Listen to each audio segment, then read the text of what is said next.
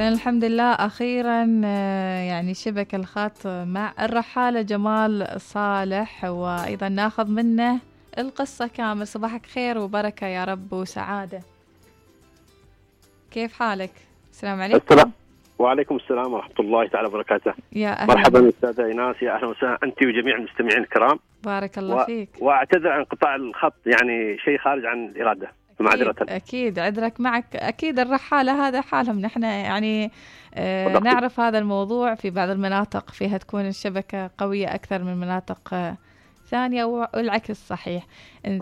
طبعا أنا أعطيتهم نبذة سريعة بسيطة عنك الرحالة جمال، أنك أنت أيضا مقيم هنا في سلطنة عمان 10 سنوات، وأيضا حاليا تقوم في رحلة وبالدراجة الهوائية تتنقل من مكان لآخر، ولكن التفاصيل نريدها من عندك. أبشري. طبعا الرحلة هذه هي الرحلة الثانية لي بعد رحلة رحال في ربوع عمان وجوامع السلطان قبل سنتين. كانت في زيارة جوامع السلطان قابوس عليه رحمة الله جميع جوامع السلطان قابوس في سلطنة عمان، أيضا بالدراجة الهوائية. وهذه الرحلة الثانية بالتعاون مع الجمعية العمانية لمرضى السكري. وذلك طبعا هدف الرحلة يعتبر يعني هدف إنساني وتوعية مجتمعية عن مرض السكري بوجه عام، ومرض السكري رقم 2 تحديدا. يعني رقم السكري رقم 1 اللي يتعامل فيه المريض مع الأنسولين، هذا موضوع آخر يعني يحتاج التعاون مباشر مع الأطباء. بينما السكري رقم 2 هذا المرض لا يسمى مرض، ولكن يعني نستطيع أن نقول أن الإنسان يستطيع أن يعالج نفسه ببعض الأمور. هذه الأمور هي هدف هذه الرحلة اللي قمت بها. نعم. أنت يعني مصاب بالسكري، ولكن من أي نوع من السكري؟ رقم 2 وصلت فيه عام 2020 في شهر 4. عرفت إني مريض بالسكري رقم 2 في عام 20 في شهر 4 2020. فطبعا مباشرة غيرت نمط الحياة بنصائح بعض الأفاضل الأطباء الأصدقاء. أيضا لابد من التعامل مع الأطباء الثقات، الأطباء المعتمدين، والتعاون معهم وسماع نصائحهم. فالحمد لله رب العالمين. كان طبعا التراكمي معي وصل إلى 12. يعني آخر فحص سويته قبل الرحلة هذه بأسبوع 6.5. طبعا الدكتور يزعل مني، كان أصلا واصل 5.7 الحمد لله، كان طبيعي، ولكن ارتفع لبعض الظروف، ولكن نقول مقدور عليها إن شاء الله تعالى. إن شاء الله بإذن الله. أنت يعني في هذه الجولة بدراجتك الهوائية، هل محدد لك أيام معينة أنك توصل المكان الفلاني وأيضا تنهي رحلتك في موقع آخر؟ والله رحلتي أصلا هي تبدأ من ولاية عبري، تحديدا من جامع السلطان قابوس، وأنا اخترت لها تاريخ مميز، تاريخ عربي. العادة الناس يختاروا التاريخ الميلادي، المرة اخترت تاريخ هجري مميز، التاريخ 4/4/1444 هجرية التوقيت العماني. أي نعم. فكانت الانطلاقة من معلم بارز وجامع السلطان قابوس ولاية عبري. طبعا الانطلاقة تكون من عبري إلى البريمي، ثم إلى شناص، وبعد ذلك إلى صحار، ثم مسقط، ثم إلى صالح الطريق البحري الساحل البحري، وبعد ذلك عودة إن شاء الله تعالى الطريق البري من صلالة إلى عبري عن طريق تمريت هيمة ونزوة إن شاء الله تعالى. وكل هذا بتروحه بدراجة هوائية بإذن الله تعالى، بإذن الله تعالى بدراجة هوائية، لأن أصلا الرحلة هذه لها هدفين، هدف عام وهدف خاص. هذا من ضمن الأهداف الخاصة أني إنجاز وتحدي شخصي لي. أبلغ من العمر تقريبا 51 عام، والحمد لله رب العالمين الإنسان يستطيع أنه يحقق أشياء حتى لو وصل مرحلة متقدمة من العمر نوعا ما. يعني العمر ليس عائق، إنما هو رقم كما يقال.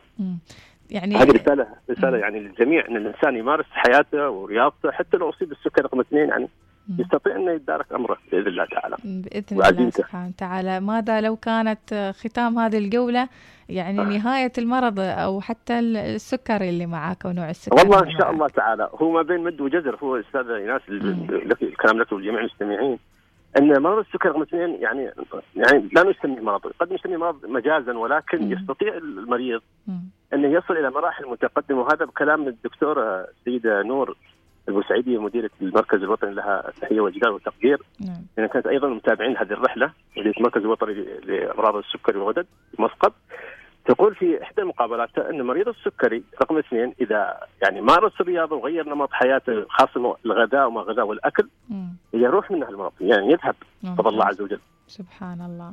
وهذه الرحلة أيضا لها عنوان وشعار، يعني إن شاء الله يكون شعار متميز، يعني بعزيمة قوية ودراجة هوائية نقهر السكري. الله. هذا شعار الرحلة. أي نعم.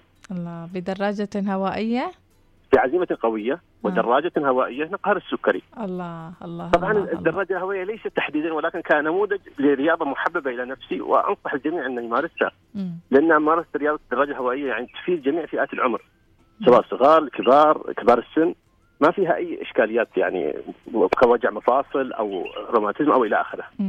معك تاريخ معين تتوقع أنك تنهي في رحلتك؟ والله أنا تقدير الرحلة تقريبا تأخذ يمكن 30 يوم، لأن المسافة قرابة 3000 كيلومتر. حلو يعني أيضا حلو إنه متوافق أيضا مع يعني الأعياد النوفمبرية، وتصادف كثير من الفعاليات نعم.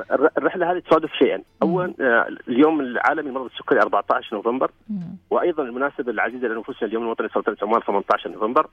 يعني تشكل تواريخ جميلة ورائعة جدا بالنسبة لي، وإن شاء الله الحق تكون يعني أوصل يعني إلى صالح الاحتفالات هالسنة، بتكون صالح إن شاء الله تعالى، ونشارك الاحتفالات بهذا اليوم الوطني العزيز على نفوسنا جميعا. ممتاز. السكري رقم 2 يعني وانت تتجول، هل في فريق دعم يعني يكون معاك يسألك ايش محتاج، ايش يعني تريده حتى نقاط معينة، لأنك مثلا ما أعرف إيش وضع المريض السكري المصاب بالسكري رقم 2، إيش هل يحتاج أكل معين، مثلا نمط معين من الراحة أو حتى الغذاء؟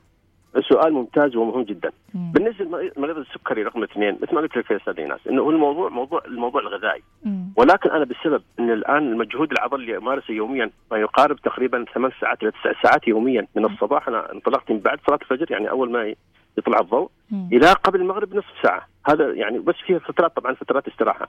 كوني مريض السكري رقم 2 لازم يكون عندي فترات استراحة كل 45 دقيقة، كل ساعة بالكثير، لأجل الأكل والتغذية. ممتاز. أيضا التغذية أحرص إني يعني أنا أريد الطاقة، تعرف السكر والجلوكوز سريع الامتصاص للجسم، يعني الجسم يمتص المواد بسرعة، فآخذ الأشياء الصحية مثل التمر مثل العسل، ما استخدم السكر المصنع، يعني هذه أهم نقطة في رحلتي هذه. السكر المصنع إطلاقا بفضل الله عز وجل لا، يعني ما أقربه. البديل عنه إيش هو؟ التمر، العسل، بهالطريقة. والأكل يعني يكون أكل مناسب، الأكل يعني طبعا اللي يمارس رياضة لازم يأكل، يعني لأنها مخزون البدني من الأكل هو اللي يفيده في يعني إمداد العضلات بالطاقة وبالحركة. ممتاز. إذا في فريق دعم معك، يعني في حالة من الحالات إذا احتجت أي موضوع معين منهم، سواء كان تغذية أو حتى نعم. أي شيء تحتاجه. عندي صديق أفاضل الدكتور الطيب، اختصاصي باطنية، يعني متواصل معي شبه يوميا، يسأل عني ويعني يتواصل معي كيف أمورك كيف جراتك. ليش؟ لأنه حريص علي جزاه الله خير، لأنه من أول ما بدأ معي مرض السكري هو يتابع حالتي بفضل الله عز وجل، فدائما أنا معه أول بأول. أيضا أعضاء الجمعية ما يقصروا، يعني الأستاذ خالد الشخصي والأستاذ نبيل الحضرمية متواصلين معي بشكل يومي، ما شاء الله. يسألوا عني عن تحركاتي، أيضا حالتي الصحية جزاهم الله خير يعني. وأيضا الرعاة الآخرين، شركة تمور مزرعتنا للفاضل السيف القتبي، وكذلك محل دراجة الخليج للفاضل محمد هشامي، يعني أيضا يتابعوني أول بأول هؤلاء الرعاة الآخرين للرحلة. يقولون يعني الشعر يقول عيرتني بالشيب وهو وقار، يا ليتها عيرتني بما هو عار. زين، ولكن أنا أشوف صورتك الحين يعني ما يعني القصيدة تقول لم أجد ما أعيره. الله يحفظك من كثر ما شاء الله النشاط والصحة، وأيضا الرياضة اللي كنت تتكلم عنها الحين. وهذا ضروري جدا. وأيضا أزيدك من الشعبية أنني بجد بفضل الله عز وجل بعدد من الأحفاد، أولاد ابني وأولاد بناتي بفضل الله عز وجل، فهم أيضا حقق إنجاز على المستوى الشخصي أنهم يرون جدهم وهو وصل إلى هذه المرحلة، يعني ما زال يمارس رياضته ويمارس حياته بكل أريحية بكل صحة. وهذه رسالة الجميع أساسا أستاذ إيناس لي شخصيا. الإنسان يعني لا ييأس من المرض ولا ينظر للمرض إلى شيء سلبي، لا بالعكس يعيش حياته ويتأقلم مع المرض. أصبح الآن هذا مرض السكري مرض العصر. وأنوه أيضا أستاذة، أيضا سامحين لو أطلت عليك، ولكن أنوه إلى أن الجمعية العمانية لمرض السكري عندها حملة نحن معكم، وهي من الحملات الرائعة للأطفال اللي مريضين مرض السكري. وهذه الفئة لابد نلتفت لها نحن كمجتمع، نلتفت لهذه الفئة. أطفال وعندهم مرض السكري رقم 1 اللي يستخدمون فيه الأنسولين. وطبعا هذه الحملة نحن معكم، طبعا فيها عناوين يحتاجها هؤلاء الأطفال يعني مثل الدعم جميع أنواع الدعم المادي المعنوي والتعاون أيضا مع الجمعية العمانية لدعم هؤلاء الأطفال، لأنهم يحتاجوا إلى أجهزة السنوية. يعني جهاز الطفل سنويا أستاذ يكلف فوق 350 ريال عماني. يعني بعض أولياء الأمور قد يكونوا من أسر يعني الضمان الاجتماعي أو ذوي الدخل المحدود، فلا يخجلوا يتقدموا إلى الجمعية تتكفل بهم إن شاء الله تعالى، وهو تكاتف الجميع. إذن طريقة دعمهم إنهم يتواصلون مع الجمعية العمانية مع الجمعية العمانية مباشرة. نعم، الجمعية العمانية مرض السكري، وهناك في حسابات تواصل وفي أيضا حسابات عبر البنوك. يعني وهذا الشيء يعني نحث الجميع عليه. بارك الله فيك. وهذا من ضمن الرسائل التي أنا يعني أبلغها للجميع في أثناء تنقلاتي وأثناء حركتي. ما شاء الله. اوصف لنا أيضا أنت حاليا يعني إيش الأشياء اللي ماخذينها معاك وغير دراجتك الهوائية؟ والله أستاذ الدراجة الهوائية طبعا العدة اللي فيها كما يقال هي عدة رحالين. يعني فيها المستلزمات الغذائية، هذه رقم واحد. أيضا المستلزمات الشخصية من ملابس، كذلك الخيمة المبيت. إذا مثلا أنا أمس طبعا بت في محافظة عند أحد الأفاضل العام خليفة العزاني.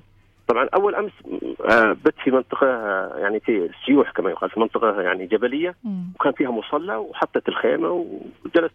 طبعا عندي الشولة، كذلك أدوات الطبخ يعني بسيطة، لابد إني أدبر نفسي. أنا كرحال أعتمد على نفسي. بارك الله. خاصة إذا وصلت للمناطق اللي ما فيها دكاكين أو ما فيها محلات. فهذا هو الله يسعدك إن شاء الله. كان ودنا نطول معاك أكثر وأكثر ونسمع منك كهذه المعلومات. رسالتك رائعة جدا. لا يأس مع الحياة ولا حياة مع اليأس والمرض. هو ليس ليكسرنا أو يعني يخلينا نوقف في نقطة معينة، ولكن علشان نشوف الحياة بمنظور آخر مثل ما أنت تسوي الحين. شكرا لك. شكرا لك الرحالة. بارك الله فيك. شكرا جزيلا. بارك الله فيك. مع السلامة.